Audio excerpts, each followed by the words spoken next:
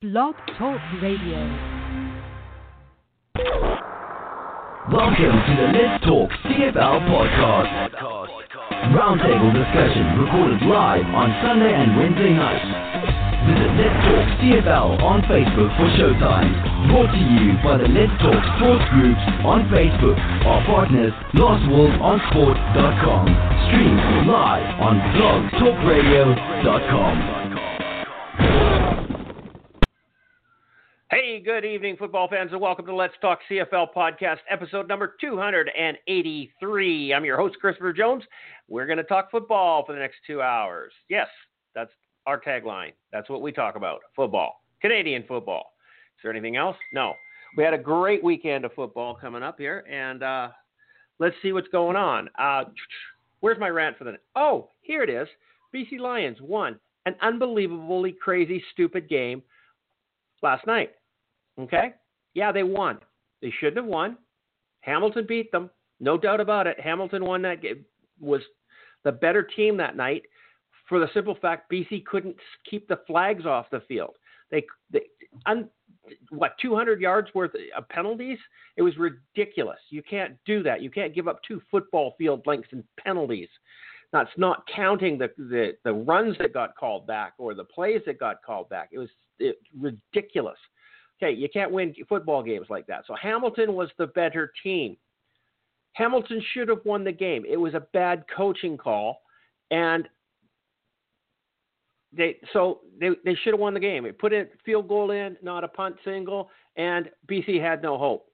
But no, that didn't happen. BC came back, tied the game, went to double overtime. One of the most spectacular games this year. It was absolutely spectacular, and yeah, I'm a BC Lions fan, so I thought it was spectacular. I'm sure if you're a Hamilton fan, you wouldn't have thought it spectacular, but you have to appreciate the quality of football that was there. It was a great game. It was exciting to the very last second. The last second of that game made a difference. Okay, so why is my rant about this? This is because we're going to talk about this in a while, and obviously what I just said is not that important compared to what we're going to talk about. Here's what I'm talking about. BC Lion fans, get over yourselves, okay? You're out there the game is over. You're off gloating. You're trashing Hamilton Tiger Cats. You're trashing the Hamilton Tiger Cats coach, and you're trashing the Hamilton Tiger Cats fans. Forget it. Grow a pair. This is ridiculous. Man up, okay? We don't do that. Trash talking before a game is awesome. Trash talking during a game is awesome. Trash talking after a game, you're an asshole. Stop it. Nobody likes gloating. No, win with class, lose with dignity. Okay? Win with class. That's what I say. You don't deserve that win last night. Hamilton beat us. Okay? If it wasn't for a bonehead call by the coach, Hamilton would have got 2 points and you would have been pissed off and gone home early. Just like so many people left early and were out in the parking lot when BC tied it up and it went into overtime, and you're sitting there going, oh my God. Well, you left early, okay? You stoop. You don't leave before the final whistle in any football game. You owe it to the players to show them the respect and dignity that they have, that you can cheer for them till the very end. It doesn't matter how bad they're losing.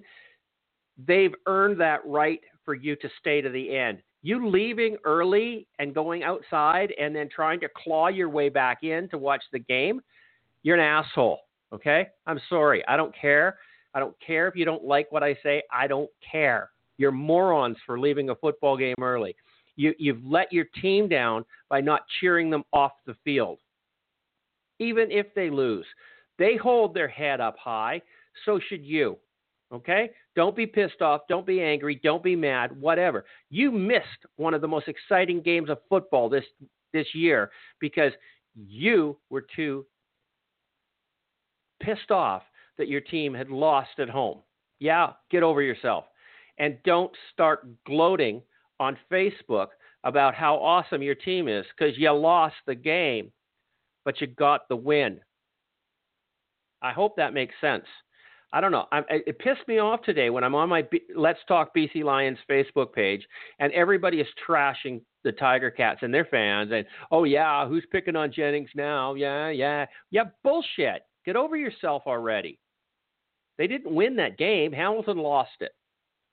So it really pissed me off, and I wrote a rant on the group page about it, and I hope it sinks home to some people, because you know what? You're not that good a team. I'd love to think you are, but the BC Lions aren't that good a team this year.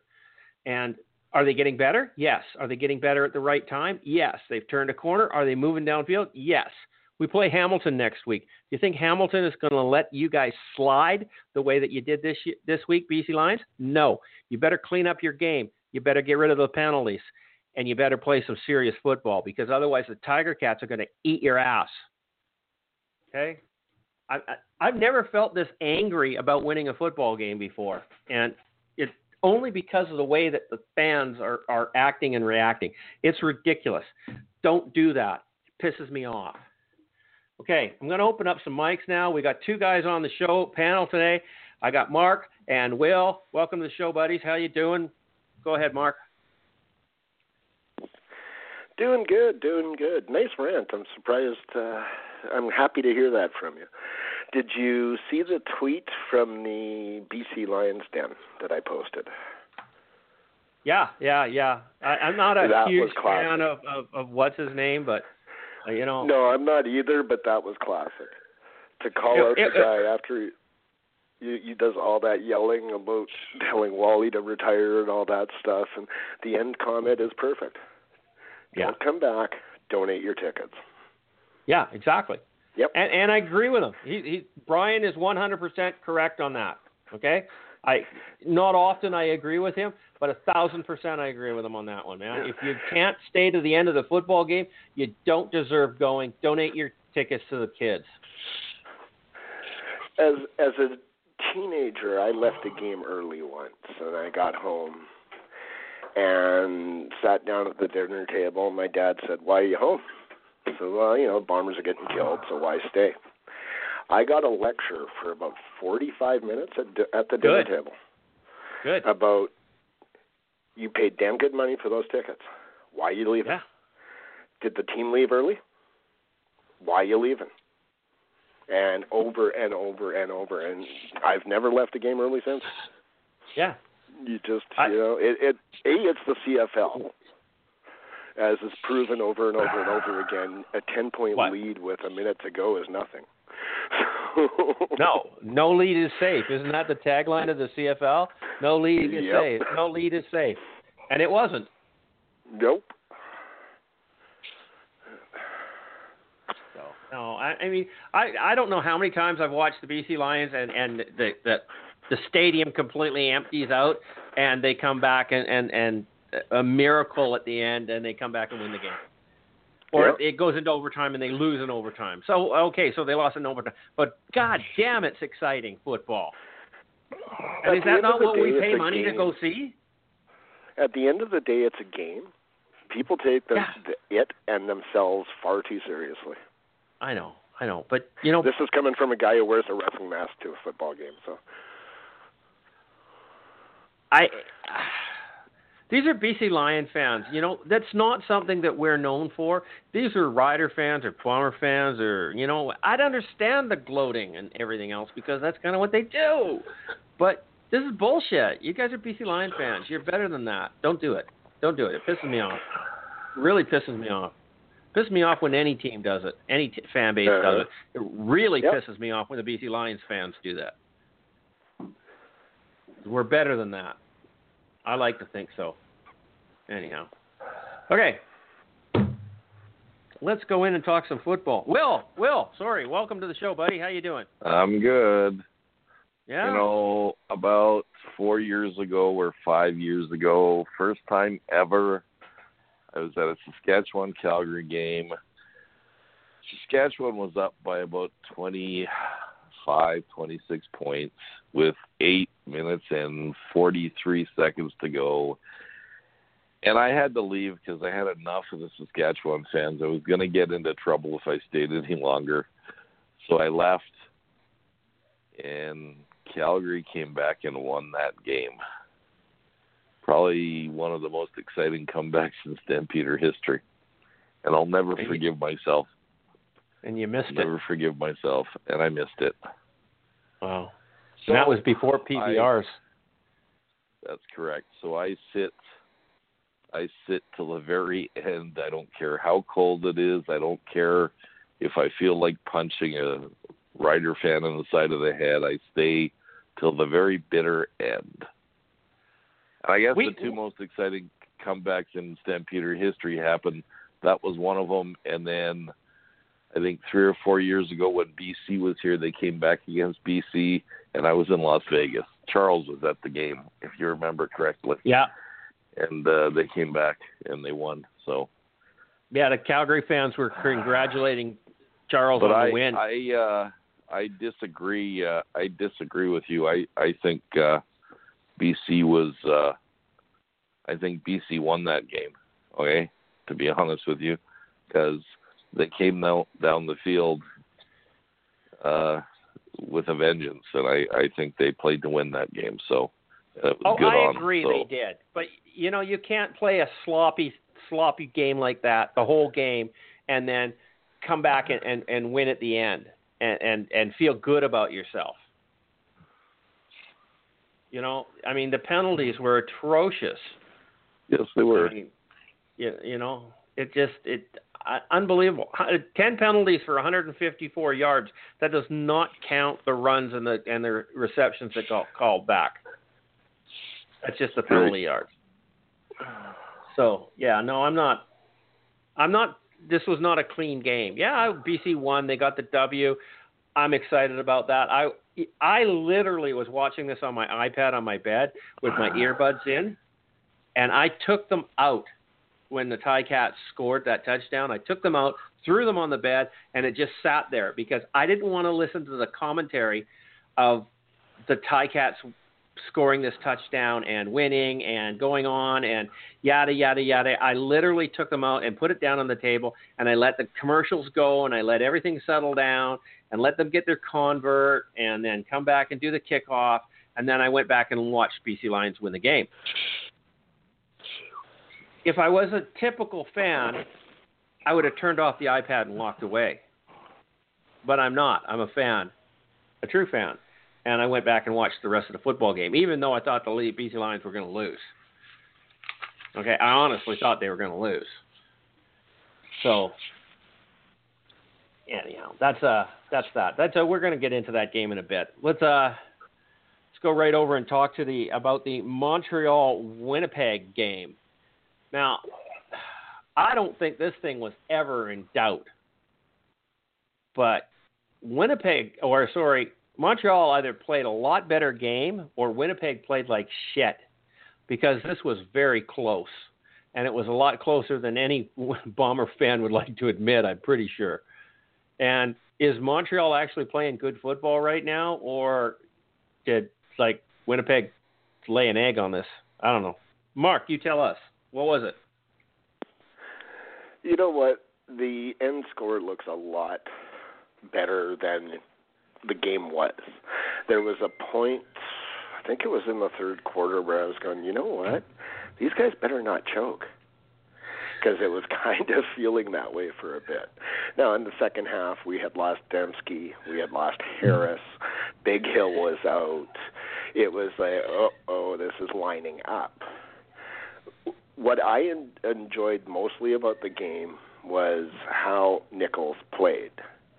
He didn't have great, amazing stats. Him and Manziel had almost exactly the same stats, other than the interception for Manziel and the touchdown for Nichols. And I know they were playing Montreal. Montreal's got a good defense. They've played a lot better the last while, and they played well in that game. It was the decisions he made when he was getting sacked or getting rushed. Instead of throwing underhanded doohickey things and dumb passes into triple coverage, he was eating the ball, he was throwing it away, or he even ran once. He played a lot more. Well, he hasn't run because of the knee injury. He has not run much this year when he's played. And it's not like he ran a ton. I think he had 7 yards rushing or something. But he ate the ball, or he ran, and instead of a 5-yard sack, it was a 2-yard sack. And Darvin Adams, this was his best game of the year. Not because of the yardage, but because he made some tough catches and he actually held onto the ball. Montreal, Manziel played really well.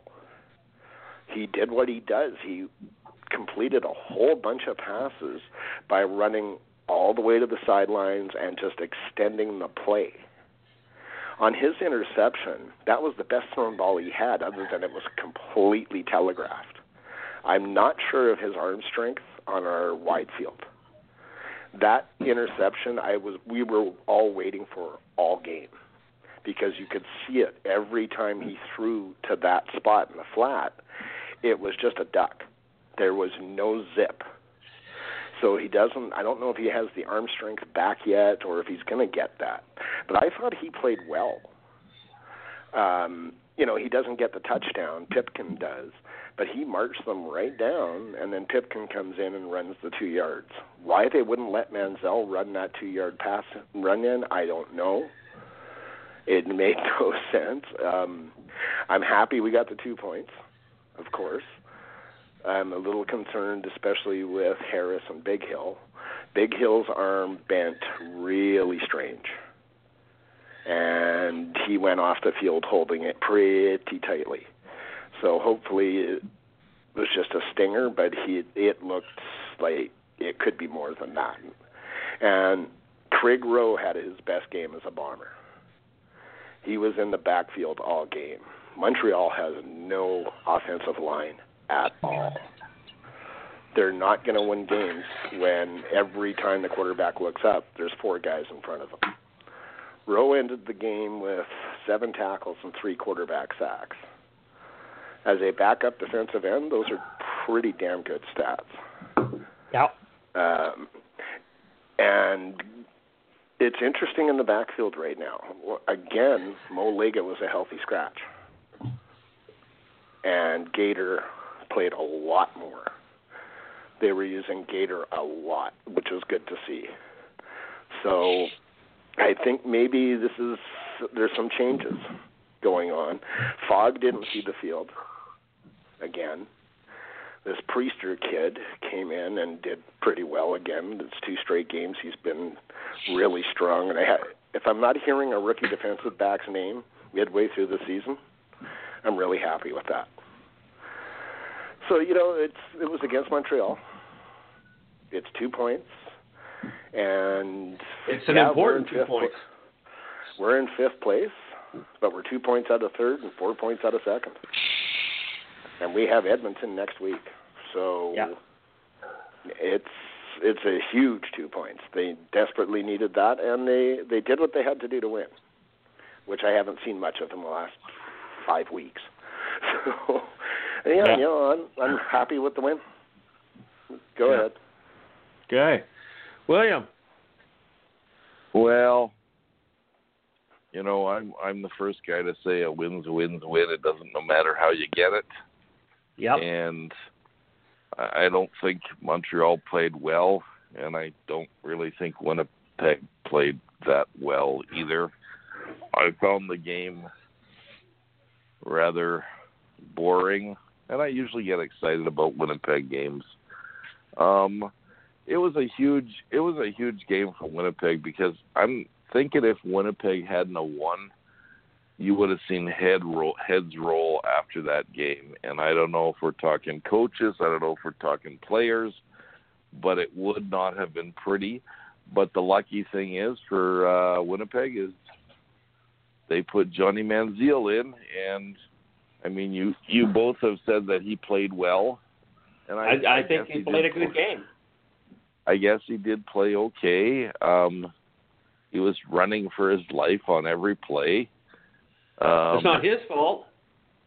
Nope. And, I mean, if he's going to do anything in the CFL, he's got to get this experience.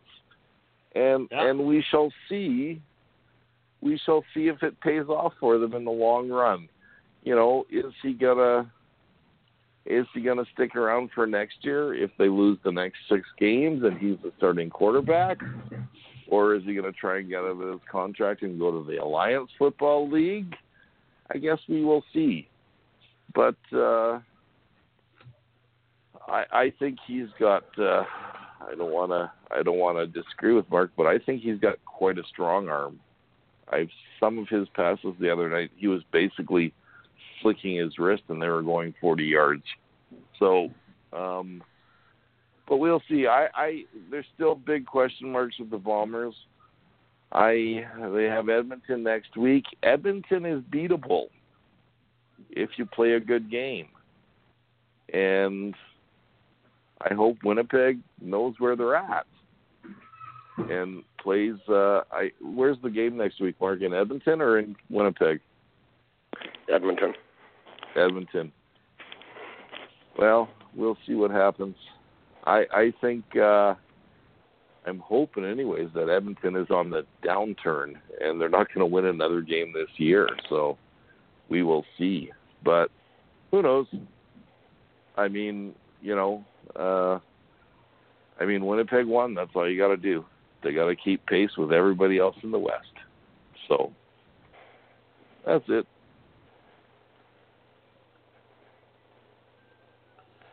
Okay. I don't know. What do you got to do? Okay. I mean, it was an interesting game. I really thought Manziel played a really good game considering he had no O-line and his receivers were like absolutely dropping the ball on him, and he still had decent and respectable numbers. They very easily could have beat Winnipeg that night. It was not, they didn't get steamrolled over. The score did not look good at 31-14, but I think that flatters the Bombers way more than it insults the Alouettes. So, yeah, it was an interesting game. I was cheering for Montreal. I wanted to see Manziel do good, but shit happens. 31-14 was the final score. Charles with 28-21 was out by 10. CJ was 28-21 out by 10. And Will, you picked 30-18. You're out by 5. Mark picked 29-11. You're out by 5. You two split this one. Will and Mark both get the star. Exciting, eh? Pretty exciting. What did you just send me? Am I supposed to be looking at this? Oh yeah. Just the power rankings. Okay, you're putting up things for the rest of the show. Okay. Yep. Cool. Okay. Next game up was Edmonton cruised over to Ottawa, Frank Clair Stadium in Lansdowne Park to play who? The Red Blacks. And what was I thinking by picking Edmonton? I have no idea. Honestly, I would have thought Ottawa could have won this game. And why did I pick Edmonton? I don't know. I'm the only one that did pick Edmonton, and they lost. So, Mark, go ahead, and let's talk some football. Talk about the Ottawa Red Blacks' victory over the Edmonton Eskimos. Yeah, this was a really entertaining game in that you had the defenses going on both sides. You can't tell by the score, but the defenses were really going on both sides. Harris was doing what Harris does at the start of the game. It was like, they're going back to it, which was the field goals, as we noticed by Lewis Ward. He of the security guard last year, and I think he was 5 for 5 on the day. Those are pretty decent stats from a rookie field goal kicker. They're not easy kicks in that stadium either. It's kind of one of those windier stadiums. It was nice to see a big crowd, too, after the tornadoes they ended up with in Ottawa the day before. So kudos to the fans for actually coming out and supporting them when there was obviously a lot of stuff that was probably more important on their mind. But I guess it took their mind off to everything else, too. Riley didn't look like we're used to seeing Riley. He did not. No, he had one of his off games, which he every so often does. I was reading some interesting comments online after the game and people saying that get rid of Riley, get him out now. It's like, okay, can Winnipeg make a trade right now, Riley for Nichols, please? Oh, shit, yeah. Can I have him in BC? I'm pretty sure there's nobody in the CFL that's not going to want Riley on their team. It was just one of those Except games. the Eskimo fans, morons. Yeah. Riley's stats weren't great. He was 65% and only 276 yards. But again, they went away from the running game in the second half, and it's not like they were down by a ton. Gable only had 6 carries. Riley had 4, and this Martese Jackson had 1. And that's just, it's that time of year where the weather's getting cold. You don't run the ball 8 times. You have to run it way more than that. It's just that time of year. If you're only running it 10 or 11 times, you're not going to be able to grind out the wins now. And that's basically what happened. And Ottawa just did what they do. They did all kinds of great stuff in the between the 30s, and then relied on their field goal kicker, and it didn't come back to hurt them. You look at the score line for Ottawa: 3, 9, 6, 10. There's not a lot of offense in that. That's all field goal kicking. It's really what it comes down to is Ottawa's special teams was better than Edmonton's. Ottawa's defense was better than Edmonton's, and that's not unusual. Edmonton still has, like Will had said earlier, about they seem to be going into a bit of a nosedive. They still have major question marks on their secondary. There's guys wide open all the time, and they're missing tackles a lot. So going forward, this was an important game for Edmonton. Going forward, Saskatchewan's now got second place by themselves. Edmonton's got to be worried about BC and Winnipeg coming up behind them fast. There's only 2 points separating 5th and 3rd. So, but that's about it. It was a Lewis Ward game, and he didn't get the game ball. They gave it to Powell. The kid has 5 for 5, and they give it to Powell, I guess, because he had 147 yards rushing, and again took over the rushing lead. So, who's this?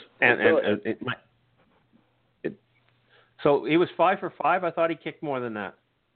It could be more than that. I'm just trying to find the stat. Oh, sorry, 7 for 7. Yeah, that's what I thought. Yeah, he was 7 for 7. So 21 of that's an Ottawa game. 21 of 28 points is field goals. Yeah, and the other 7 points was not a touchdown. Well, it says Harris threw for a touchdown. I'm pretty sure they. Okay, I thought at one point in time they. Never mind. Go ahead. I was listening to it on the Sirius radio. So. No, it's just your typical Ottawa win. It's all field goals. Like we say, a win's a win. It's 2 points in the standings. But it's eventually that kind of stuff bites you in the ass. And Edmonton not running the ball. They've got a great running back in Gable, and they don't give him the ball. Yeah. That's play calling. That's not Riley.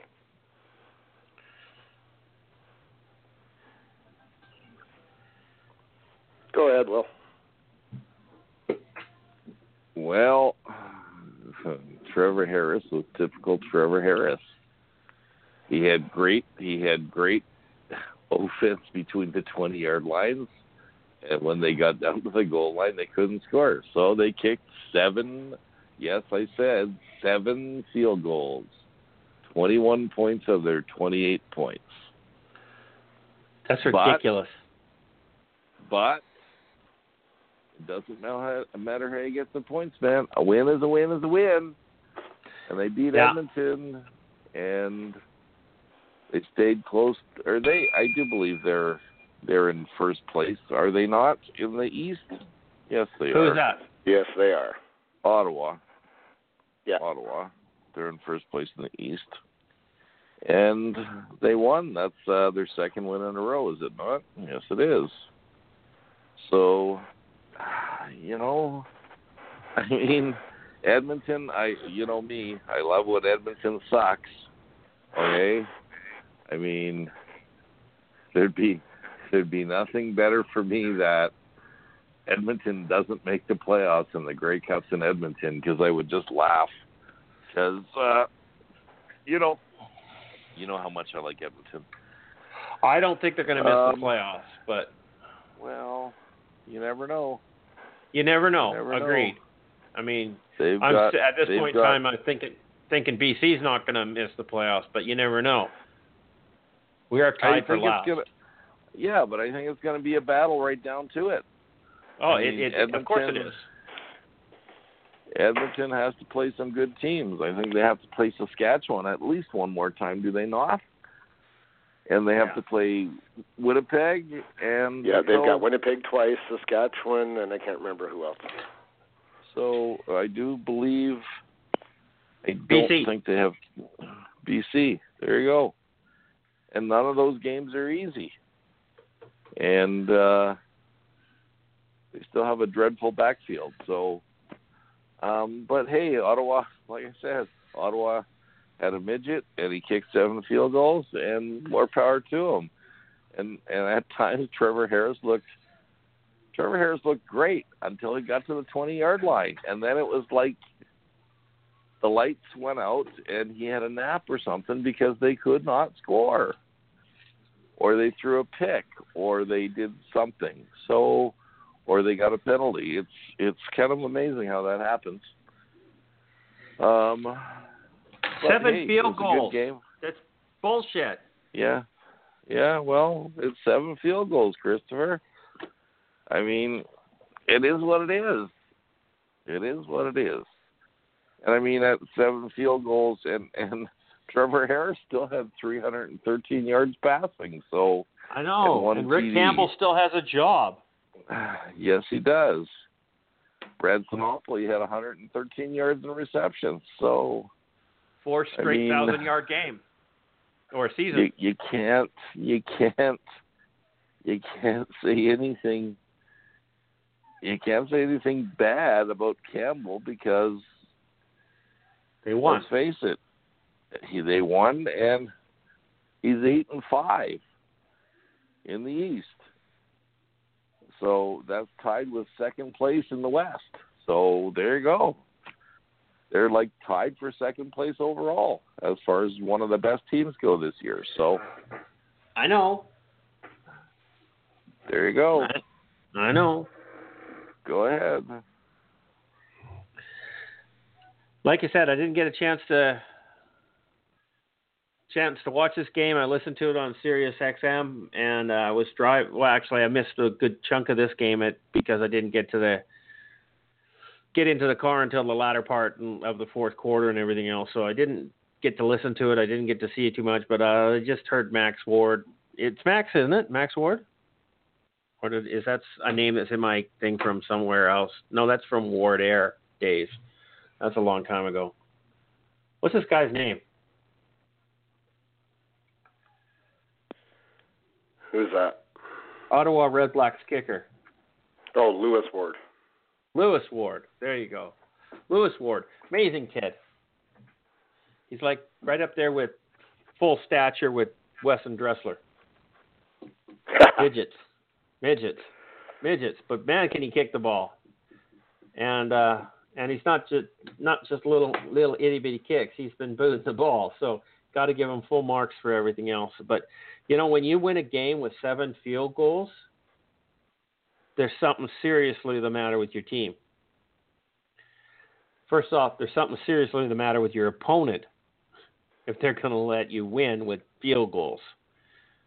I don't know. What can I say? I don't know.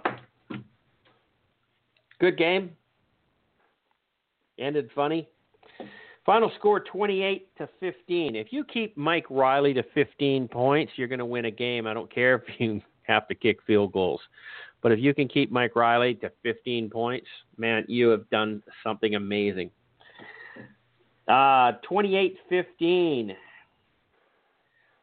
Everybody, I picked Edmonton to win, so I'm out of there. Will, Ottawa 43, you're out by a zillion.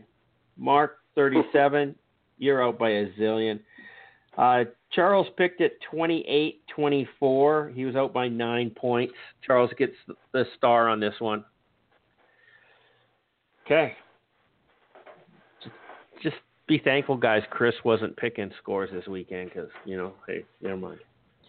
Oh, yeah. Well, him and me are first and second, so yeah, definitely. Him and me? Sorry, bad English. Bad English. Yes, very bad English. Okay. So the next game pissed me off. Should have just said use guys, Mark. That's a North End thing, Will. Pissed me off because Toronto should have won this game against the Riders. They should have won this game. It came down to the wire. It came down to the last second. Came down to the last whole thing. And the difference between this and the Eastern Finals last year, Toronto didn't have Ricky Ray. Toronto had Ricky Ray. They would have got the W here for sure. The difference is they didn't have hula hoop. They let him go to Hamilton. They let him go to Hamilton. Hula hoop would have kicked that field goal, guaranteed. Yeah, you're correct, and that is the difference. But it came down to a final missed field goal loss for the Toronto Argonauts. Mark, go ahead. Just before you go, I was listening to this on a satellite, okay, and I've told you guys that. And I'm driving down. This is going down the Fraser Valley, okay, and I'm getting to Chilliwack area, and that's where the mountains get really steep on the right-hand side, like Bridal Falls area, right through to Hope, right? And I kept losing the reception, and I missed the last 30 seconds of this game. I did not know if Toronto had won or not. I missed the end of this thing because I lost the signal, and I didn't find out until I got around the corner in Hope that Saskatchewan had won. And usually on Sirius XM radio, the home team broadcast is repeated on Sirius, okay? So it should have been the Toronto Argonauts game. Their home radio station should have been on it. But no, they had the Saskatchewan Roughriders radio station on there, and I had to listen to Rod Peterson and this other fucking moron on there babble about how wonderful their goddamn team was for the next 10 to 15. I literally turned it off and listened to nothing, waiting for the BC Lions game to start. So it just really, come on. This game just pissed me off. Mark, go ahead. It was a game of big plays. Namon Roosevelt only had 5 catches, but he had over 100 yards receiving. Thigpen had an 82-yard run. They had their usual big interception for huge yards. And then you look at the stat line and go, wow, Collaros must have had a huge game. Yeah, he threw for 2 touchdowns, but he also threw for 2 interceptions and did nothing in the second half. The scary thing with this team is they just keep winning. At the beginning of the season, I did pick these guys to finish in second, and that's where they are. They're into second place. The offense, even in the first half, they were putting up big numbers with these huge plays. But, again, no real sustained drives. It reminds me so much of 2011 with Winnipeg. Again, I keep saying this, and this defense is good. I know Todd likes to say they're average, but they come up big when they need to come up big. And the unfortunate thing with this one was they stalled completely in the second half. And from a Winnipeg standpoint, it's unfortunate because all he had to do was kick 1 field goal. And nope. They showed him sitting there with his head down. It's like, buddy, you have 1 job. Kick a field goal. When you're battling for your playoff lives, you have to get that field goal at the end of the game. You just have to. that probably ended their playoff chance. Because they've stayed, I think they're either 4 or 6 points back again. So it's probably ended their playoffs. McLeod Bethel Thompson, I thought, played well. He wasn't lights out, but he didn't make some of the mistakes he's been making. And he's against a really strong front 4, or 3, depending on what way Saskatchewan goes. That, their defense, again, won the game. You can say that, Collaros did this with this pass and he threw this many yards, but it was big plays by the guys he got the ball to. It wasn't huge throws. It was 5-6 yard throws, and they were getting 15, 20 yard yak yards. So really it came down to their defense and special teams again. It's amazing how they keep doing it. I got to give Saskatchewan credit for that. They just keep finding different ways to win. When you stink as much as that offense did in the second half, and you let Toronto come back and still pull out the win, and kudos to Brett Lowther for, what was it, a 56-yarder that he kicked at the end of the game? That's a lot of pressure there, too, especially with that field, because it was pretty chewed up. They chewed that field up nicely, that natural grass. And the turf monster struck again. There was 2 guys for Saskatchewan, 2 defensive backs that fell in the exact same spot on the same play. They were more or less beside each other, and they both fell. Thankfully, the ball didn't go in for a touchdown or anything, but they got to fix that end zone. It's ridiculous. It's dangerous. It's really, it's affecting too many games. When you've got defensive backs from both sides of the ball, it's not just the opposing team. Toronto has a hard time with it too. You got to fix that. That's really it's about it. It's Saskatchewan just keeps finding ways to win. Sad but true. And I wouldn't want to be facing them in the playoffs at home. Go ahead, Will. Well, I have a different take on that whole thing. And my take is this. You needed a 56-yard field goal at the end of the game to beat a team that is 3-8. You guys aren't that good. As a matter of fact, I think you kind of suck.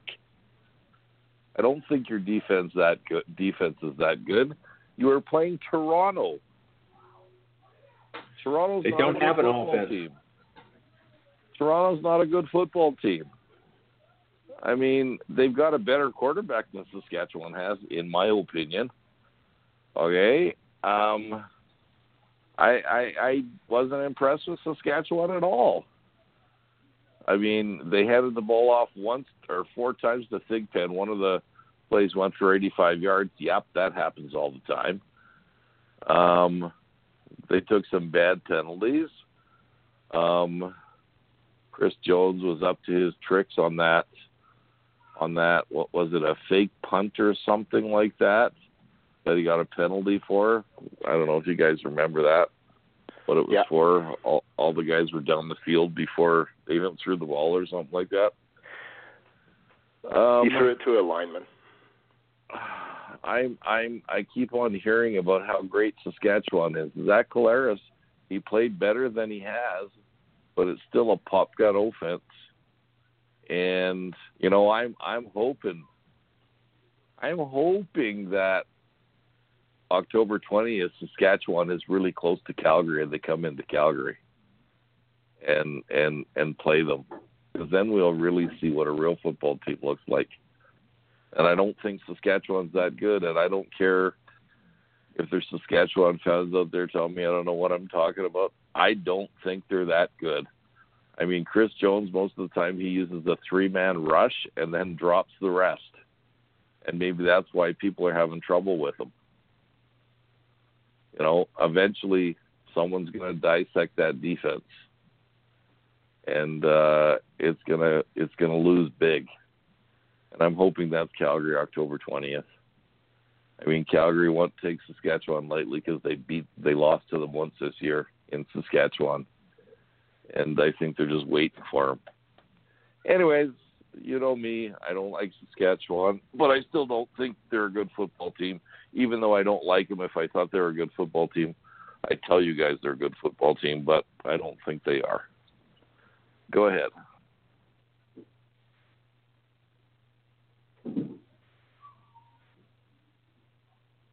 Okay. Dead silence. What's going on here? Saskatchewan, Toronto, final score 30-29. Like I said, I didn't get to the final in on this one, and so be it. Am I still on the radio? Never mind. Yes, you are. Saskatchewan finished this one up. Charles picked him 20-17 to win. He's out by 22 points. Will and Mark both picked Toronto to win. They're out completely. Christopher picked it 24-12. I'm out by 23 points. Charles wins this by a single. The Rouge takes the gold star home. Way to go, Charles. Okay, so last game. You heard my rant. We've talked about this a couple of times. We're going to talk about it again. Because why? BC won a football game. BC won a football game. So they've won 3 in a row. They're on a roll. Belton Johnson has them in 6th place. Moron. No, he's not. He's a nice guy. Anyhow, I think he's got him in 5th place, actually. BC Hamilton. It's always tough for an Eastern team to play in BC on a Saturday night when the game starts at 7. That's 10 o'clock in the Eastern time zone. It's even going to be better if those idiots put a team in Halifax and they're going to be an hour. So it's going to be starting at 11 o'clock their time, which is going to be awesome because then they're not finished football until 2 in the morning and they're tired. BC wins those games, hands down. Okay. Exciting game. BC played an okay game. I didn't like all the penalties. It pissed me off. I think what was the final? 10 penalties, 154 yards? It's ridiculous. Absolutely ridiculous. And I hope Wally does some screaming. Mark, go ahead. Talk about the game. Well, if you watched just the first half and turned it off, BC definitely lived up to my mantra of BC sucks because they played horrible in the first half. Every time they got a little bit of momentum, a dumb penalty, a drop ball, handing off to Chris Rainey in the backfield. Why is he still a running back? I thought they learned their lesson. I really thought they learned their lesson and they're only going to use him on kicks. Hell, they sat him because of his play in the running game. I'm like, okay, cool. Winnipeg won. BC's going to lose. This is looking good for me. Third quarter, it was more or less the same thing. BC came back a little bit, and Jennings was playing better, but not that great. And then the fourth quarter, an overtime hit. And Will is right in that, yeah, you could blame the Hamilton field goal kicker for missing at the end of the game and at the end of overtime. But at the end of the game there, that's why the defense is paid. That's why they're put in that position. June Jones went and said, I'm not quite sure I get his comment thinking that who would expect a team to march down and get a touchdown and a 2-point conversion. Well, he's not a CFL coach, right? Well, that's not. He's not a CFL coach. It doesn't matter if it's CFL, NFL. That wouldn't have happened in the NFL. CIS, anything. Wouldn't have happened. That's you don't put the ball in the hands of the offense on the 35-yard line because you don't have faith in your kicker to kick a 45-yard field goal. You're in a dome. What? 45-yard field goal should be relatively easy. And if you're going to punt, okay, I get it. You pin them deep. You don't purposely punt for the Rouge to make it an 8-point game. You try to pin them behind the 20. Hell, did he not watch the Bomber game when Medlock pinned guys constantly? That's what you do. No, he punts it into the end zone. It came down to two things. June Jones with a brain fart and Hamilton's defense playing prevent is the only thing. I didn't pay enough attention to what they were playing, but they had to have gone into prevent and stayed back 10, 15 yards, which you can't do in the CFL, and we say that over and over and over. Jennings played very well, but in the first half, there was 2 or 3 times it's like, oh, here he goes. He was starting to throw the ball deep again, and he was throwing into double coverage, or he wasn't even near on his throws. He played really well at the end of the game, and he played really well in overtime. But if you look at the body of the game, Jennings made some bad decisions again. I don't get these 40, 45-yard throws that he's doing. When he keeps it to 10, 15 yards, he's right on the money, and he's really good at it. The minute he goes gunslinging, it's a toss-up on if it's going to be a completion or an interception. He finished with no interceptions. Good on him. But 3 touchdowns. He's got to stop with these long throws. He's just not accurate. He won the made game. some big ones at the end. Yeah. Well, it's just like the other big two throws won the game. Talking about though. Hamilton's defensive coordinator didn't certainly help them. I will say that. They played well enough to win, I guess. Like you said in your rant, don't get super excited because you got Hamilton again next week. Well, I know. I agree 100%. But, when you start at your own 35-yard line with, 20 seconds left in the game? And you throw 4 passes? I know. Like I said, he played well at the end of the game. One down, 2 down, 1 into the end zone, and 1 for a 2-point conversion. 4 perfectly thrown balls.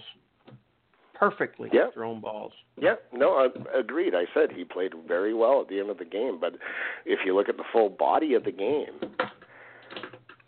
it's still, he's makes some bad decisions on these long throws. I know you need to stretch the defense, but he needs to make better decisions on them. They won the game. They shouldn't have. But, hey, 2 points in the standings, 2 points in the standings. Important 2 points in the West. Huge 2 points. Yeah. Because if BC and Winnipeg do finish tied, Winnipeg has the first tiebreaker. Yeah. So it's a huge 2 points. Yeah, it's a huge 2 points. Yeah. So. And we're still tied, but we got a game in hand. Yeah.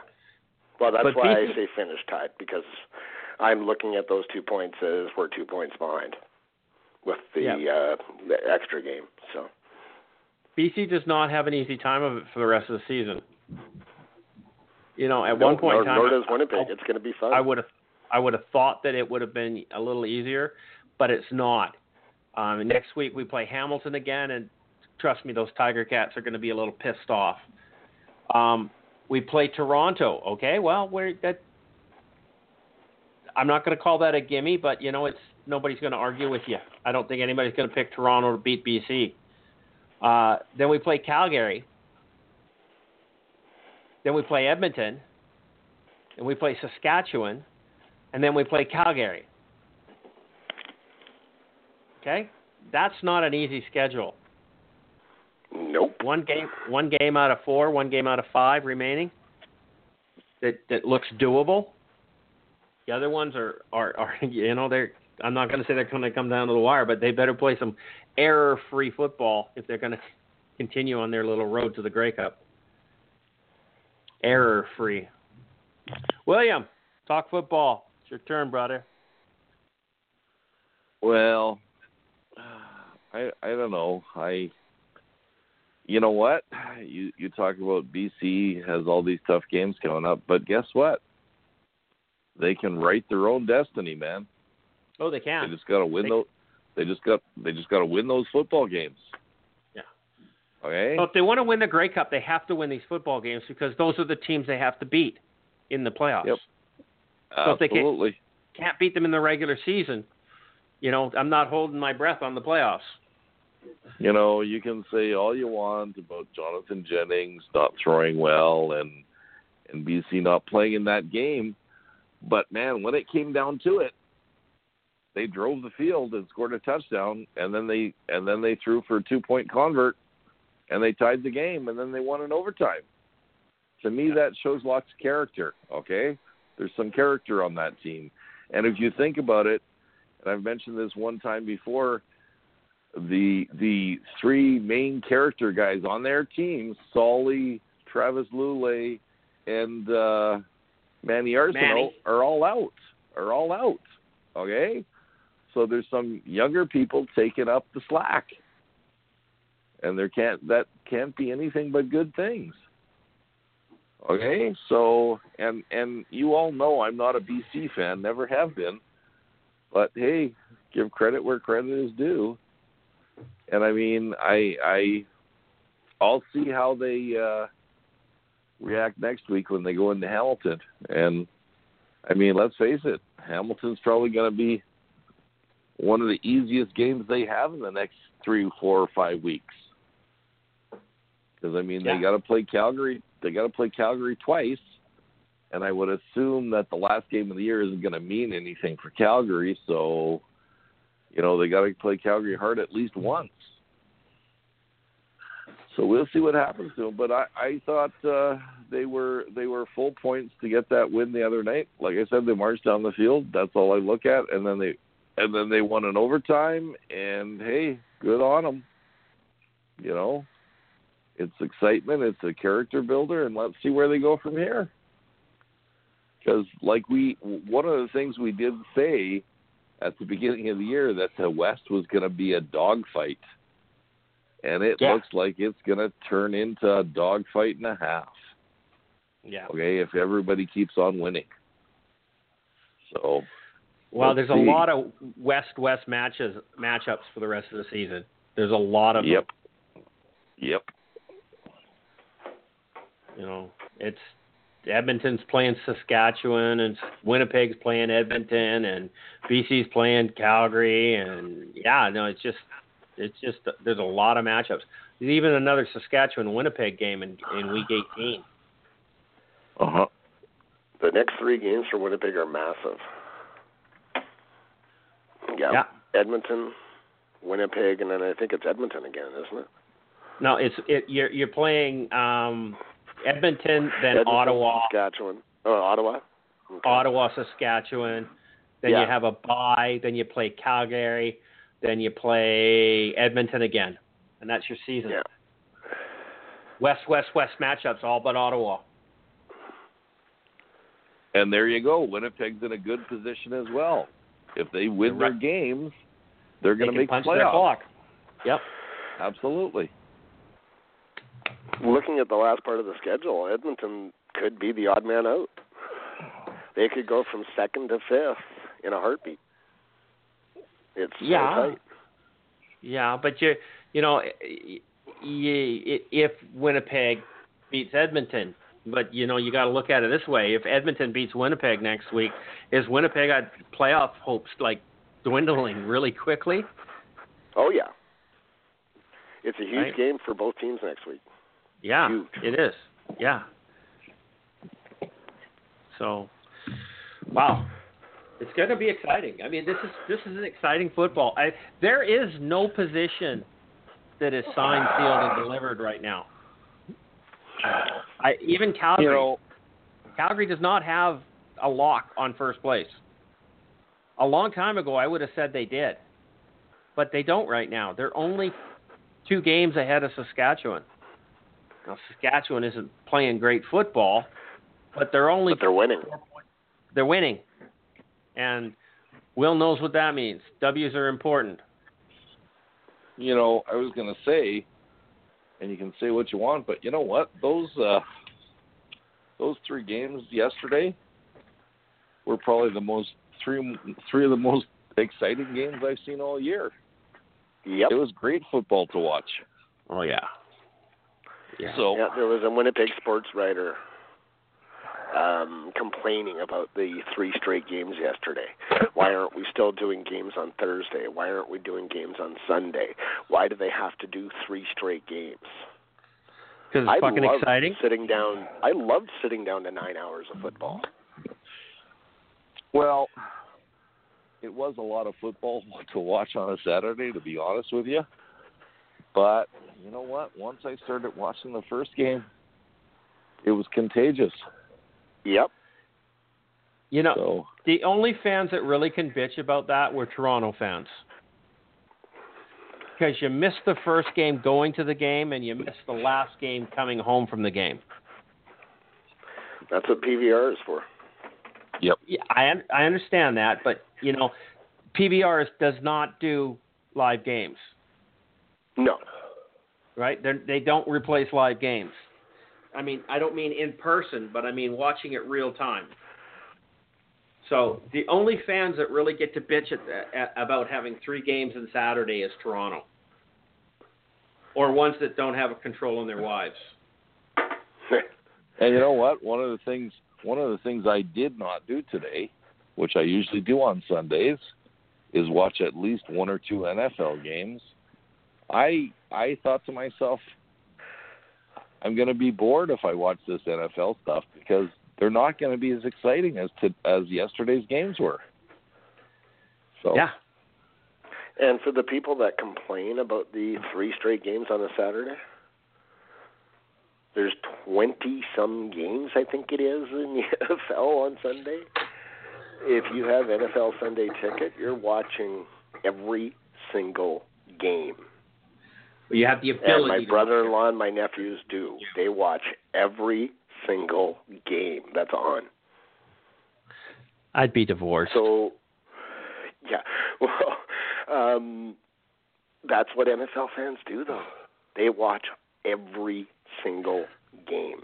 So for us to watch a whopping 3 games in one day, I love it. I was seeing some stuff on Twitter from American fans, one guy from LA in particular, that said, you know, I sat down to watch some football, and this was amazing football. It made them forget about NFL. Yeah. That's what we need. Oh, yeah. Yeah, it's a lot of football to watch in one day, but that's what the Americans are used to, and that's what the Canadian NFL fans are used to. Is game after game after game after game. So why can't we do it? Why do we have to be the same as we've always been? Yeah, we don't have to be the same. I love it. It was good. I mean, I didn't get to watch the games because I was traveling, but you know what? It entertained me through my two-hour journey. You know, a little bit of this game, a little bit of that game, a little bit of this game. It was awesome. It was awesome. And the best part for me is I went to work at 7:00 in the morning. I worked till 1:30, came home and started watching football. It was a great day.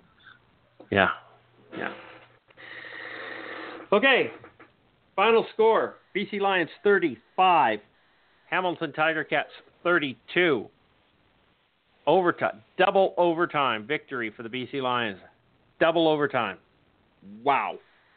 Charles, you picked them 30-16 for the BC Lions. You're out by 21 points. Underestimated Hamilton too much. Will, 24-21. Yeah, underestimated both teams by 22 points.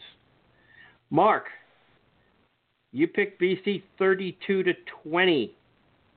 Well, BC was close, but you didn't give enough loving to Hamilton. But you're out by 15 points. CJ, 28-24. Out by 15 points. Mark, CJ, you split the Golden Star this week. Mark, you got 2 havers. Well done. We count them as full marks, by the way. You don't get half a mark for that. You get a full mark. Oh, I know. Not a bad week at all. No, not bad at all. Charles gets 2. Mark gets 2. CJ and Will each won each. When was the last time that everybody got a pick? The last time Chris didn't pick scores. Yeah, exactly. Way to go, Chris. Thanks very much for not showing up for this one, okay? Thanks very much. Sorry. Yeah, it was a great week of football. Great weekend of football. Exciting weekend of football. Yeah, the American fans are starting to love this game. The ones that are watching this game, they are loving it. How can you not? How can you not love that weekend? Oh, it was amazing. Amazing football. Yeah. Okay, so let's jump over and play with our wannabe agenda. And let's start off with our good friend Belton Johnson, who does post-game show over in Regina, former Saskatchewan Rough Rider player. I think he was a defensive lineman, wasn't he? Came out of Mississippi, Ole Miss. And here's his standings. He picks the Stamps in first place. Can't argue that one. Red Blacks in second. I'm not sure about that one. Riders in third. Not sure about that one. Eskimos in fourth. BC fifth. Ticats 6. Bombers 7. Argos 8. Alouettes 9. Wow. Well, you could argue that the Argos played a better game, losing by 1 point in the last play of the game, than the Alouettes did, losing by double digits to Winnipeg. So, okay, I can't argue with the flip between the Argos and the Alouettes, because the Alouettes were definitely the better team before. Bombers won, but they didn't win convincingly, and they've been on a 4-game losing streak. So is this a sign of the times changing? No, I don't know. Who knows? They only played the Alouettes. Ticats in 6th. They played a mean game of football against the BC Lions. Mean game. BC's playing stellar defense. They're on a 3-game win streak. That's got to be something good. I'm not sure about the Eskimos up in 4th anymore. I'm really not sure about that. And the Riders beating Toronto by a single point does not show me any strength at all. Nor does Ottawa with 7 field goals. That does not seem like a powerful team at this point in time. And that's what power rankings are, is their ability to move forward. Mark, what's your thoughts on the power rankings? Who would you place in second? Hey, I'd almost want to flip the Riders into second. I know they're not winning convincingly, and they're doing it. Sometimes I call it smoke and mirrors. Yeah. But they just keep winning. They keep finding different ways to win, and that's power. It's not one phase. It's all phases that are contributing, even if it is a mediocre offense. They constantly find a different way to win. And what are they on, a 3 or 4 game winning streak? They beat Winnipeg twice.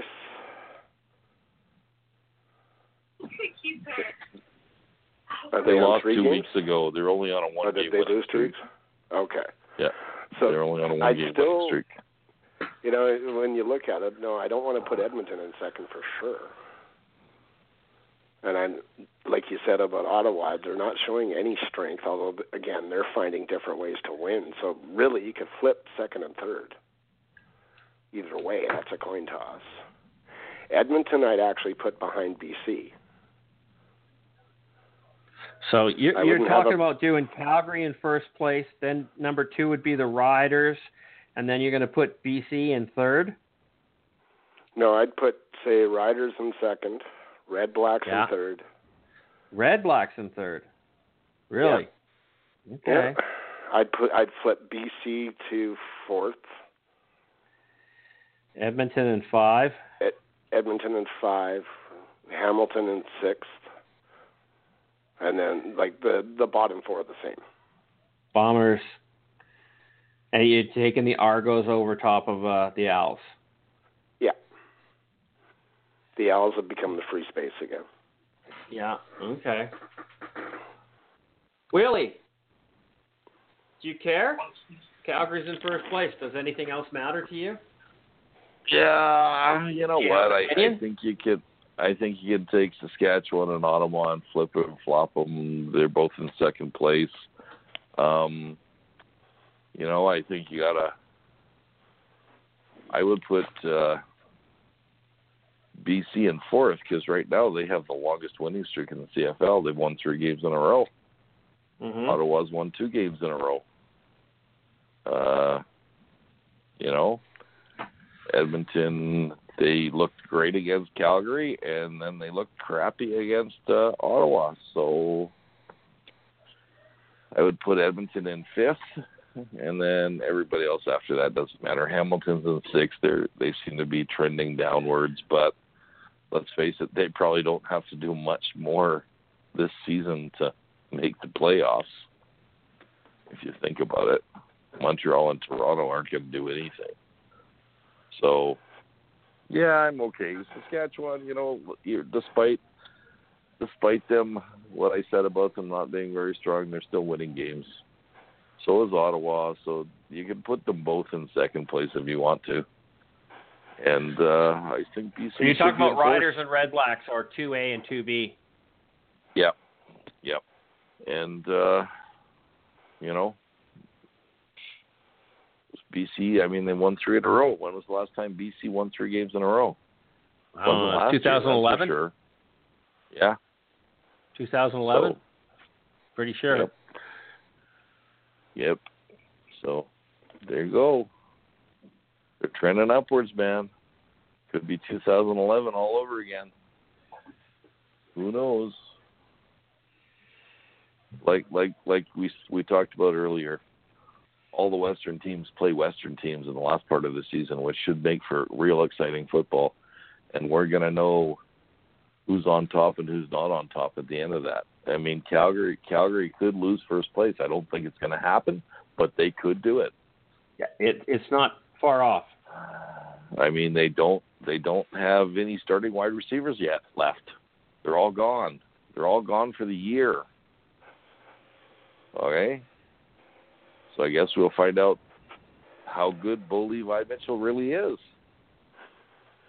And we're also the other thing is we're also getting into cold games.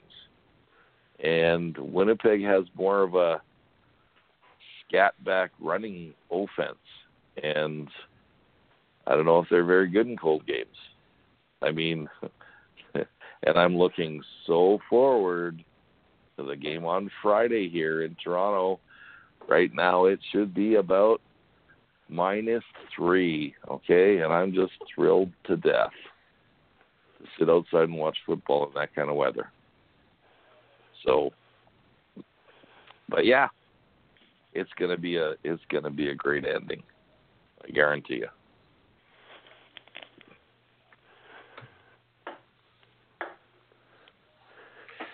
Okay, so yeah, it's kind of exciting. I don't agree with Belton's power rankings. I think I'm pretty much set with you guys there. It makes the most amount of sense. I mean, when 3 of us kind of agree on this, it's not too shabby. So, wow. Kind of posted our remarks on here on Belton's group again. So I guess I should read. No.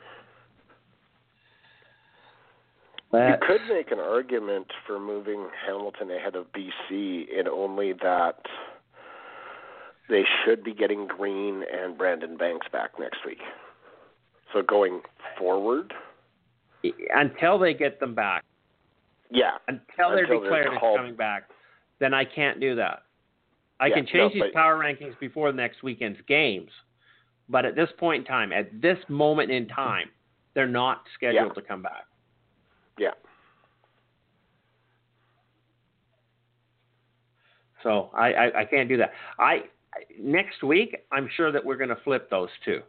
Okay? I am pretty sure Hamilton is going to come out and be a little pissed off and angry and play some mean football. Anyhow, I'm good with this. I'm good with this. Okay, where are we in this game? Okay, 45 minutes left in the show here. So you've given Johnny Manziel a pass on this game. Mark, do you think that he played a decent game? The Owls didn't let him. And I kind of feel the same way. He wasn't amazing, but he made plays with his feet. He was accurate with his ball throwing, and he had no time. The O-line overran him, and his receivers dropped some very meaningful balls. Will, you just don't think he's that good a quarterback. You just don't see that he's part of the equation here. You just don't like him, or you don't like his play, or what is it? Sorry, I don't particularly like him either, but that's beside the point. I think he played a good game. Something. We're talking about Matt Nichols or Johnny Manziel? Johnny Manziel. We're not talking about Matt Nichols. I'm not going to talk about that. No, Johnny Manziel did not impress me. You know what? I think I got turned off last week when he talked about how he should be the quarterback playing in Montreal, and they traded of course, half the team. Okay, it does not do anything. It does not do anything for your team spirit. It doesn't do anything for the guys in the locker room. And you're being a bitch. Sorry. Okay, shut up. Take what you can get and go from there, because he was no better and he was no worse than Pipkin was last week. Well, Pipkin had 2 straight pick sixes. Did Manziel get picked off by Winnipeg? Yes, once, but not for a pick six. Once. Oh. He actually made the tackle on the reception, or it would have been a pick. Yeah, he put the effort in to make the tackle. I'm impressed with that. And Mark might disagree with me, but I think BC's front 7 is better than Winnipeg's front 7. And I won't disagree with that at all. Pipkin had no chance against BC. They were all over that guy. So I think Pipkin should be starting, and Johnny Manziel needs to just shut. You know what? I don't like him. I mean, will he be a star quarterback in the CFL? Maybe, maybe not. It's hard to say. There's just something there's something I don't like about him, and I can't put my finger on it. I don't think he's got a lot of character. Did you see the report that Montreal might sign him long term? Yeah, I saw that. Good luck. Yeah. Good luck. Have a good time. No, Manziel. They're talking. I can't remember. Was it Suter, I think, may have put it out, that Montreal was looking at signing him long-term for the $400K territory. Yeah, okay. A guy who has not thrown a touchdown. A guy who has not thrown a touchdown pass in the CFL. Are or you won a game. Fucking kidding me? Really? No, I'm just saying what the rumor is that's out there. I hope that general manager does not have a job at the end of the year. If they keep on playing the way they are, he shouldn't. Well, they need to find an O-line before they do anything else with the quarterback. I just think and didn't they trade away part of their best part of their O-line for him? Yep. That in itself makes no sense to me. Why would you trade your O-line to come into for a quarterback that gets no protection?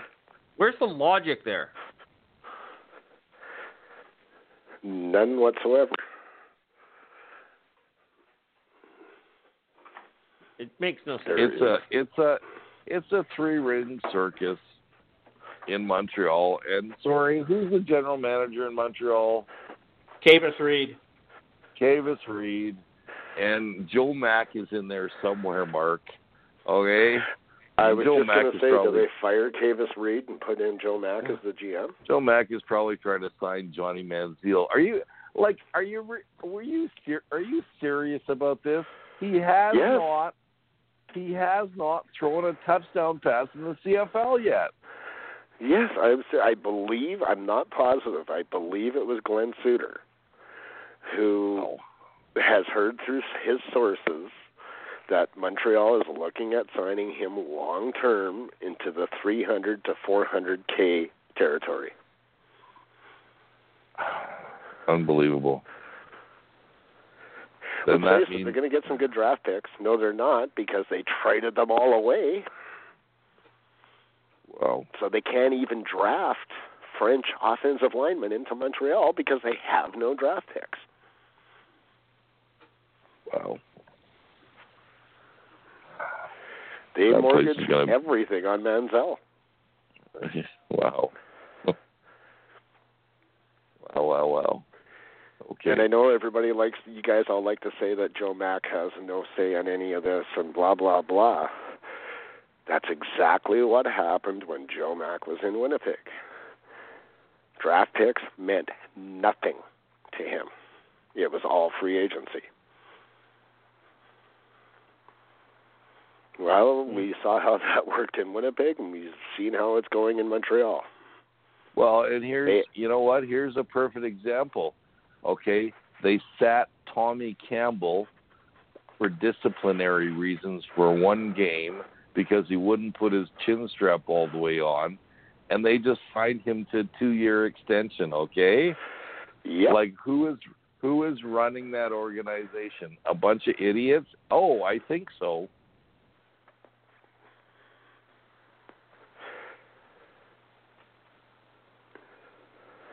I'm just gobsmacked. I can't. Yeah, wow. I know. That was a pause of to give it some like emphasis. Uh-huh. And it was a great quote. And it was a great line, Will. Don't forget, this is a team that signed a washed-up Darian Durant for $400,000 a season. Okay, and he did absolutely nothing. He did absolutely nothing. So what the hell? You know what? Why don't they trade for Brad Sinopoli, convert him back to a quarterback, and pay him $400,000 a season? He'd be better than Johnny Manziel has been so far. Okay. What can we say? Okay, let's move on. I want to get rid of this Johnny Manziel thing. You know, that's enough of that. Canadian Football League is witnessing history as a rookie shattering records. Lewis Ward, a 26-year-old Ottawa Redblacks kicker, now holds 2 CFL records in just his first year playing in the league. During the game against the Edmonton Eskimos earlier today, Ward kicked his 34th consecutive field goal, setting a new league record. He went on to hit 7 field goals that game, making the record still active at 37. Ward also boasts the greatest single-season kicking percentage in CFL history at 97.3% for the year. Wow, 97.3. What makes Ward's records more impressive is the man was originally a security guard for the Red Blacks before he tried out for the team. Okay, I think that's kind of funny. Okay. Amazing. The kid is just absolutely amazing. And you know what? If he was to go to Disneyland, he couldn't go on any of the rides because he's not as tall as Mickey's finger. Wait a minute.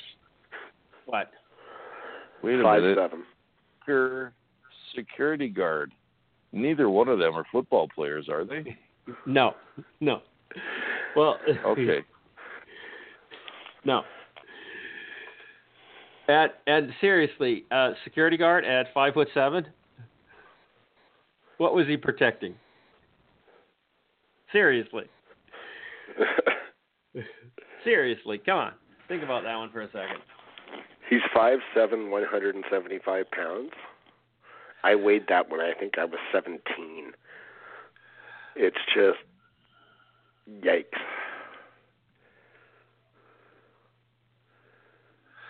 Yeah. I have no response.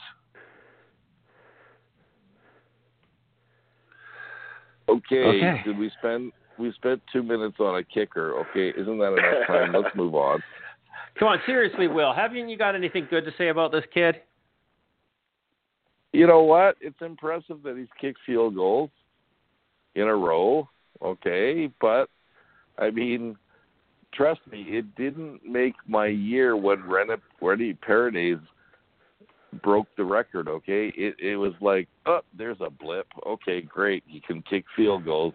Next, I want to see touchdowns, man. Who is he? Because well, yeah, and am I not the first one to agree with you on that? Always. Look at that bozo in Winnipeg. What that Mark's always ranting about. What's his name? Justin Medlock.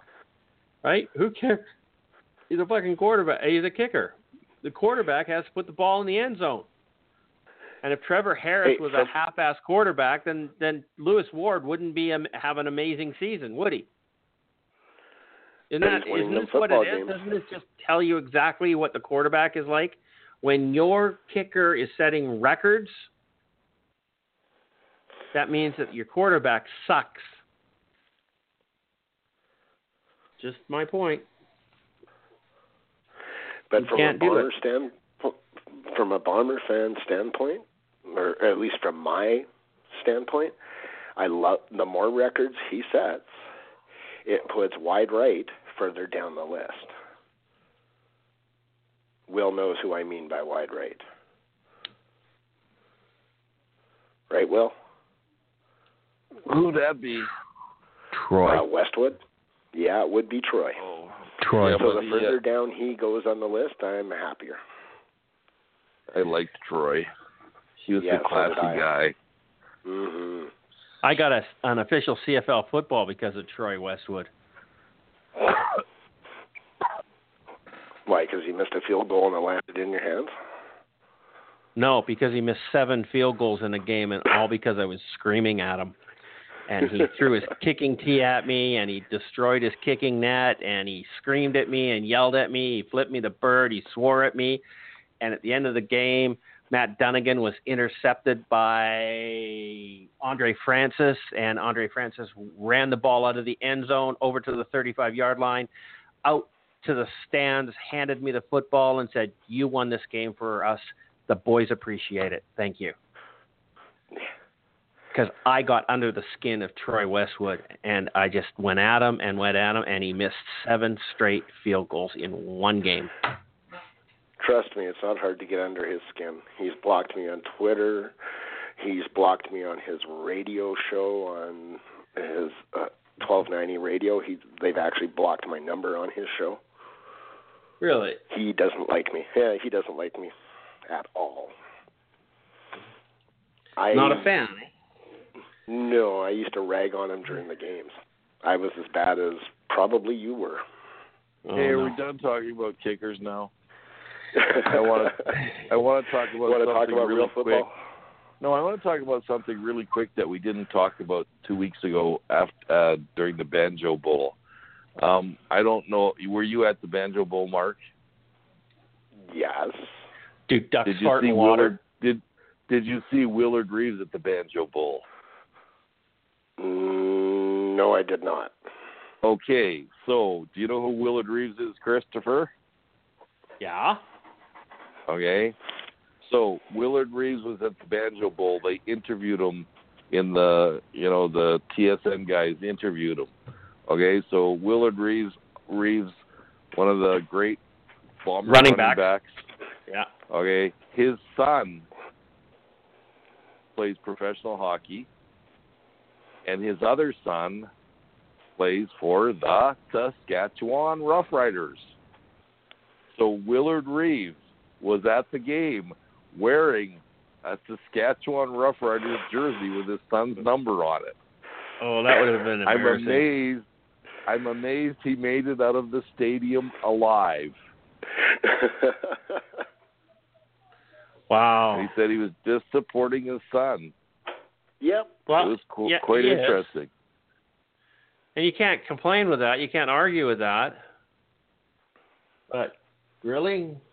Yeah, I played 5 years with the Bombers. 83 to 87. Yeah, one of the best Bomber running backs ever. Yep. He was. And he still lives in Winnipeg, if I am correct. Yeah, he's a sheriff. Yep. So, I just thought I'd bring that up. I'm not surprised. He's done that before. He also wears a Blues jersey did wear a Blues jersey when the Blues had played here and his son was playing for them. This year he'll wear a Vegas jersey or whoever that he's playing with. Ryan Reeves, his son, plays for the Golden Knights. And Jordan plays for the Riders. It's got good genes, man. Yep. Good genes. And he also still looks like he could play tomorrow. And he's 3 years older than I am. Yeah. Wow. Okay. You put up this link for the Montreal Alouettes' fall to the Blue Bombers proved that losing is a team effort as well. I don't know what there is to talk about this. We already talked about this game, and I just threw it up there. Yeah, okay. So you're just rubbing salt in a wound. You're one of those gloating Bomber fans. Not at all. It's a good article written by a guy from Montreal. Oh, no, I'm bored with that. Okay. Geez, what are we going to do here? I'm on the wrong Facebook group. Let's go over here. Okay. Go down the list here. We did Belton's. Well, you can agree with Belton all you want, Darcy. I don't really care. So, June Jones, at the end of the BC Lions game, or very close to the end of the BC Lions game, he's up by 7 points, and he decides to punt for a single. He doesn't punt, as Mark asked or made a point of pinning him with BC with bad field position and winning the game up 7 points. He doesn't kick a field goal to go up by 10 points, making it a 2-score game. He kicks for a single to make it an 8-point game. That decision cost them the football game because BC came back, scored a touchdown, 2-point conversion, tying the game, taking it to double overtime, and winning.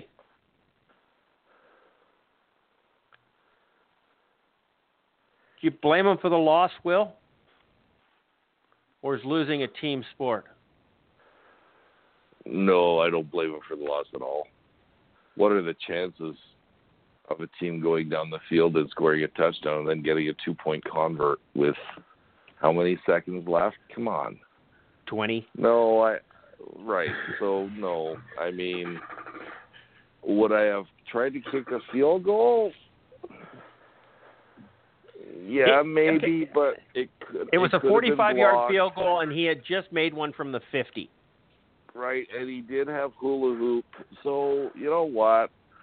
I would have kicked the field goal. Hell yeah. And then the game would have been over. Yeah. Pretty and simple. The BC Lions fans that walked out of the door couldn't be razzed quite so much. Right. So it's a bonehead coaching call, but it's not what cost them the game? Is that what you're saying? he wasn't on the field stopping BC from driving the field and scoring the touchdown and getting the 2-point convert. That's on the players. Sorry. And Jerry Glanville. Elvis, you mean? He's looking more and more like Elvis every day. Yeah, Elvis has left the building.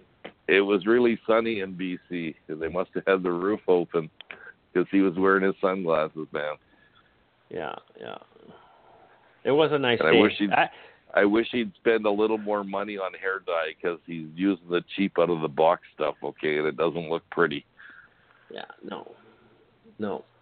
You know, went down to Abbotsford. It was my grandson's first birthday, and they had a party for him between 3 and 5 o'clock.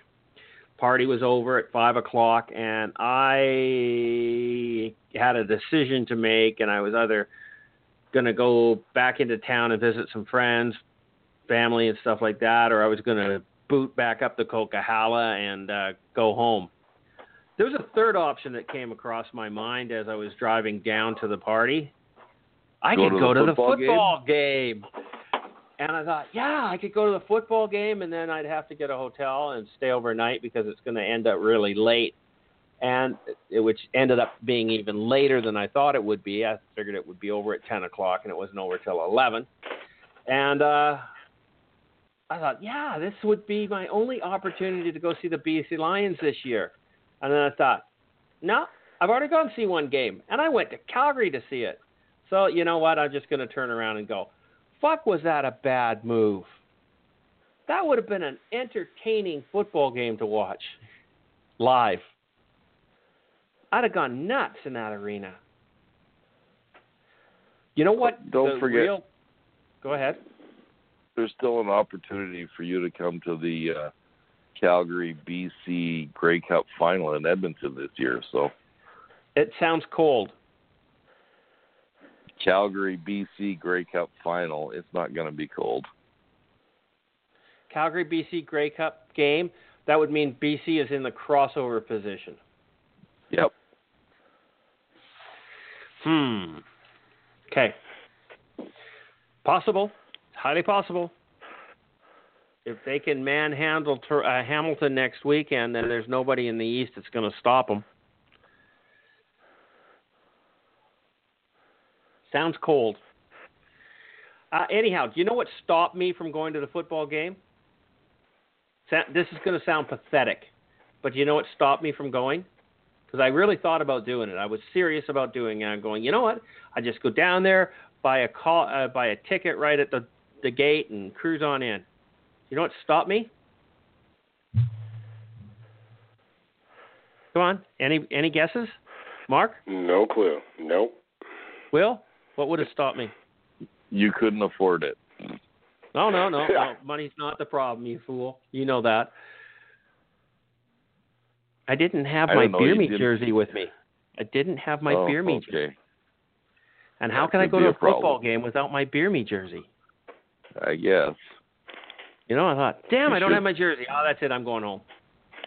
You know, I have a travel bag in my back of my car that I keep in my car in the wintertime. Maybe you should have a football bag just in case. Yeah, I'm thinking that's not a bad idea, Will.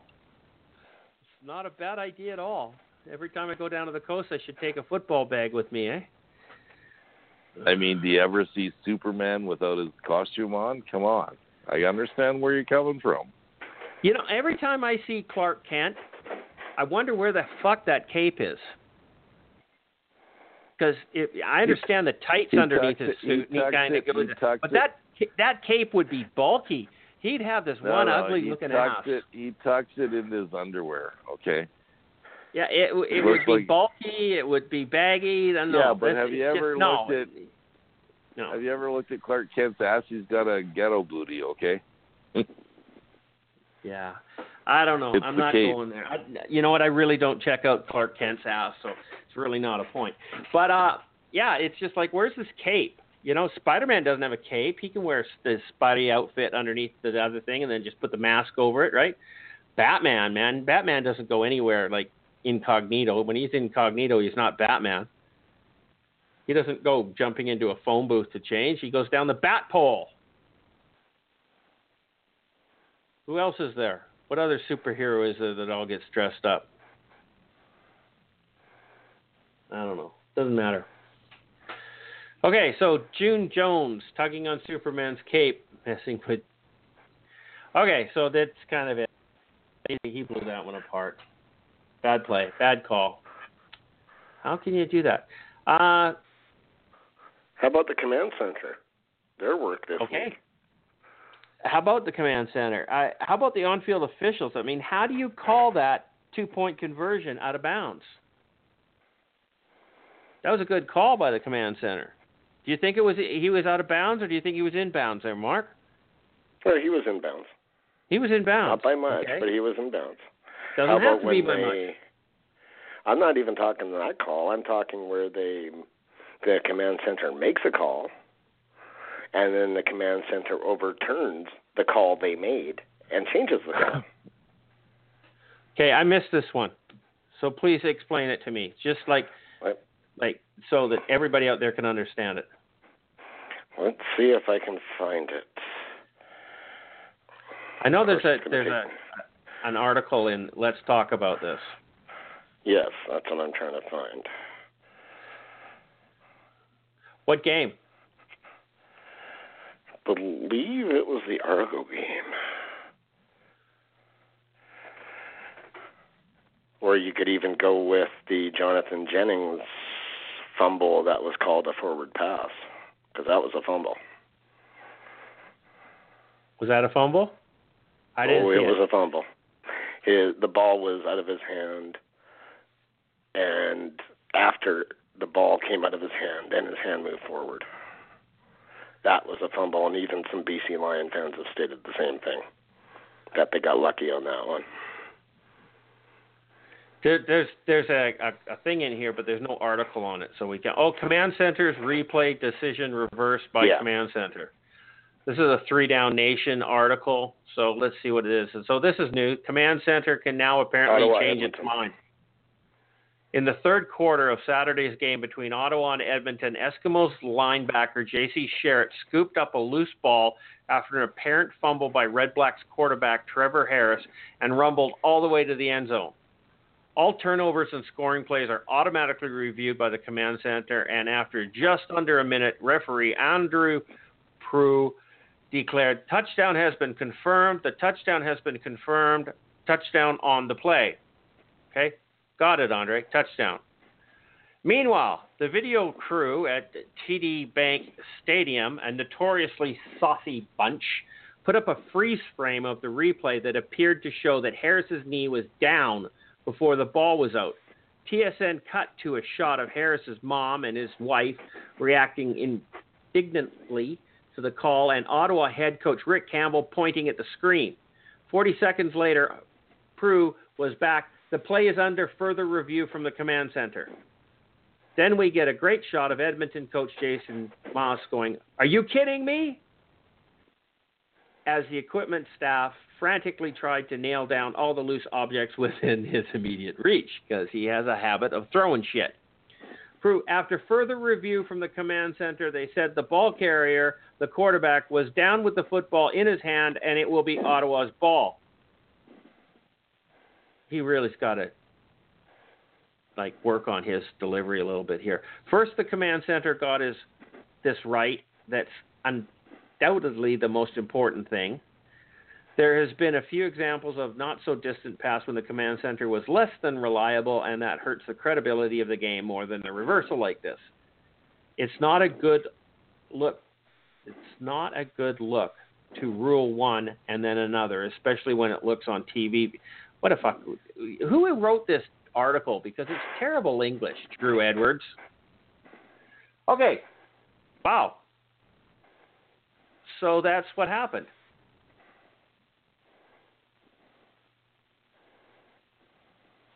It's confirmed that it's a touchdown, and then after further review, so it's reviewed, and then it's further reviewed.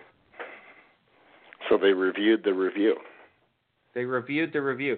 Now, there is 2 different command centers in there. You guys know this, right? Yep. So there's the one that reviews plays, and then there's the one that reviews challenges. So maybe there's a difference there.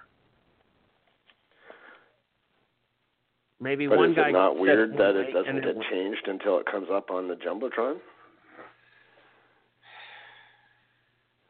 Which is not supposed to happen? I have no response to this. This is just Bush League. If you know what, if you're going to make a decision on a play, take the time and do it right.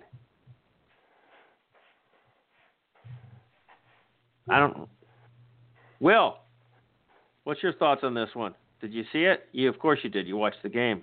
9 hours of football. Yeah, I saw it. And what were your thoughts? Center. Well, but was he down by contact or was it a fumble? Your opinion.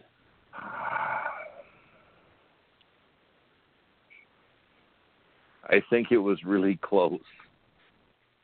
Of course it was really fucking close, or they wouldn't review it. I'm going to say it was a fumble. So then the command center actually didn't get it right. No, but in the BC game, the 2-point conversion, they did get that. They did get that right. Okay. But how do two officials that are standing right there say that it wasn't right? How did they not get it right? Because it's too fast. I mean, when you're talking, you see, one of the things, and I was going to bring this up, and I was hoping we'd bring this up in the podcast today. One of the things, I do not like this rule where you can push guys out of bounds. No. Without them getting their feet in. I hate that rule. Okay, I hate it. It sucks. I think it's stupid. Okay, but I can see how the officials might have thought that wasn't a 2-point, but when you slow it down clearly on the replay, it's a conversion because he got his foot in there. Yeah, there's green space between the toe and the black toe and the white line. Yeah, there's about 5 blades of artificial turf. Well, that's why they missed it. Full speed, I didn't think he was in there. Neither did I. Okay, so here's a thought, and I'm always one for thinking outside of the box and trying to make other shit up so that this game gets different. What if, when a play is that close, and the officials on the field actually don't know what the fuck they're talking about, and I don't believe that they were confident in their call, but they made it anyhow? Why don't they just concede the authority to the command center? Why don't we just say, we don't know. We didn't see it. You know what? You're going to have to replay this and take a good look. Look, why? They also know that it's going to be reviewed. Right, so but it has to. Right, but here's the point, Mark. It has to be absolutely. What's the word I'm looking for now? Conclusive. To overturn it, it has to be indisputable, right? So if there's a margin for error here, they're going to go with the one that looks the best. That doesn't work if the officials on the team made the call the other way. So it has to be indisputable for them to overturn the officials on the field. If the officials on the field aren't confident in their call, then they shouldn't make one. And the command center should make the call as best they can, as opposed to having to overturn them. And how many times have we seen the play and go, yeah, we would have called this way, and the officials called it the other way, but, the replay can't make that decision. What about the challenge that Wally had earlier in the game? And the command center held up the official on the field. There's no way it should have. And I don't remember what the call was. And was that an inbounds catch? I think it was. Was that a touchdown? An inbounds touch? No, it wasn't a touchdown. It was a catch. Whether he held on to it, I think. Yeah. I think that was the one you're talking about. And he had it. And I don't understand how the command center couldn't have ruled that one a catch. On that 2-point conversion, like Will said, in regular speed, like in just normal time, we both thought he was out. When they showed it, yeah, you could see green, but you could see about 5 blades of green, artificial turf. It was that close. There is no way in regular speed you can make, you're going to know he's out. You're going to say he's out. You're not going to say he's in. Why? In regular speed, why don't you, in regular speed, you look at that, if it's that close, don't you give the benefit to the receiver? In regular speed, Benefit it of doubt. looked like There it was was doubt out. there. There's obviously doubt there. It was that close to the fucking line. But we both thought it was out. So I didn't. Right from day one, I said he made it. Yeah, I'm watching the game on my iPad, not on a big fucking screen. On my iPad, I said he's in. And then the replay came up. And you could almost get to the point when why have a ref on field? Just use the Iron Sky. What's the point of having a ref on the field? To keep the fight apart. There is going to be mistakes. There is going to be mistakes. These guys are human. There's bad mistakes, yes. But there is going to be mistakes. That game is fast. It's way faster than when we played it. Oh, hell yeah. Without question. Yes, the ref only has a certain spot he looks at. But if he blinks on a play, he's going to miss something. But then why is a coach only got one challenge? Because the refs screw up more than once in a game. Because there was too much fishing going on. But that's not because the coaches had too many challenges. That was because there was stupid plays that were reviewable. And they've taken those reviewable plays out. Give the coaches back their challenges. No, I think they should only have one challenge. Oh, I think they should have 10. No, you have one. If you win your challenge, 10. you keep it. No, if you win your challenge, you keep it. Oh, so if you screw up your challenge on the first time, but the next 5 plays that you could challenge and should challenge, you're not allowed to. That doesn't make sense either. I would rather have 10 challenges and you get charged a delay a game penalty of 10 yards if you're wrong. Wally almost screwed that up right. anyway. Wally almost screwed that up anyway when he threw the challenge flag. As he's looking around and looking around and looking around for somebody with a headset. Somebody tell me what's going on. Somebody tell me. Somebody tell me. You could see him going, what do I do? What do I do? Wally, get a headset. You would have known and thrown the challenge. He almost missed it. That play was just about ready to go off. Well, BC had the ball, so all he had to do was... He wasted probably 10 seconds looking at guys going, what? Well, you tell me. Wally, you're the head coach. This is your job. Well, it's over. He's over, 5 games and he's not playing anymore. He's not coaching anymore. It's over.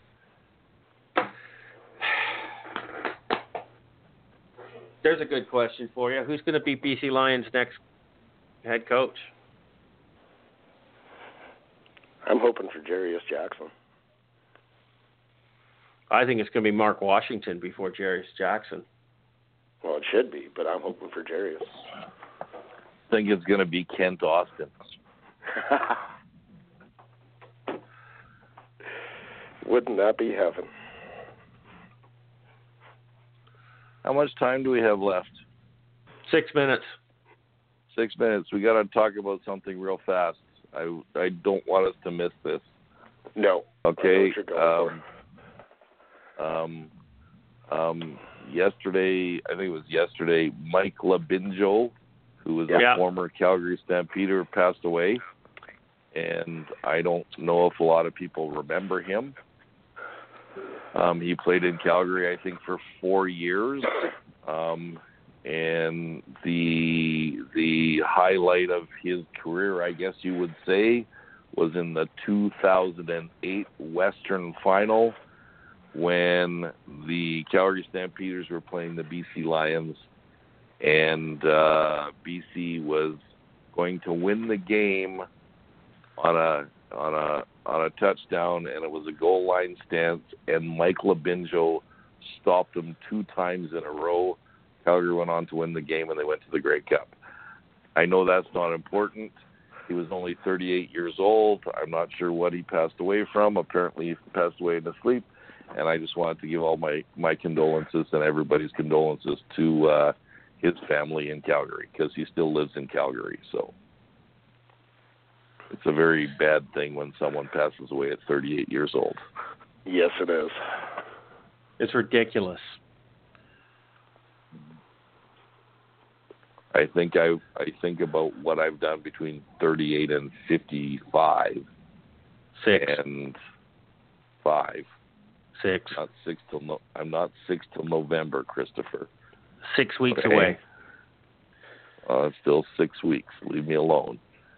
I'm closer to 60 than 50 in the next 6 weeks, okay? That's what I say all the time. Yep. But I'm a good-looking 55-year-old. I'll be a great-looking 60-year-old, so don't worry about it. Anyways. Well, I don't know about that. Okay. Go ahead. He got traded for future considerations. Sad. Hate it when that happens.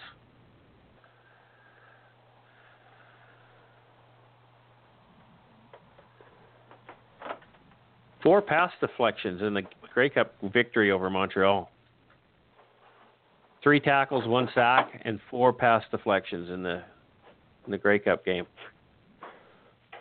Wow. Nothing wrong with those stats. 8 tackles and 3 sacks in the Calgary win over BC. Amazing. Very sad that he's dead at 38 years old. Condolences to the family. Okay, 1 minute left. Found anything you want to talk about? Oh, love this. Neither team deserves the win. Talk about the Bombers-Al game. Sorry to hear that. Oh, that's Paul Wiesek probably, or Friesen, one or the other. Who was it? No, it was Darren Scanlon. Oh, no, he posted it.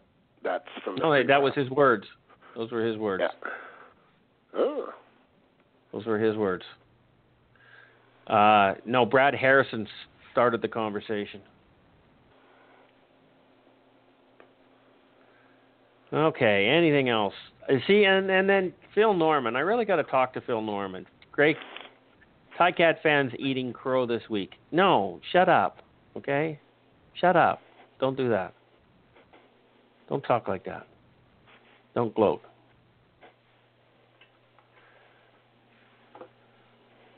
Okay, let's wrap this show up and go home. It's time for bed for me. 90 seconds. Way to go, Blog Talk Bitch.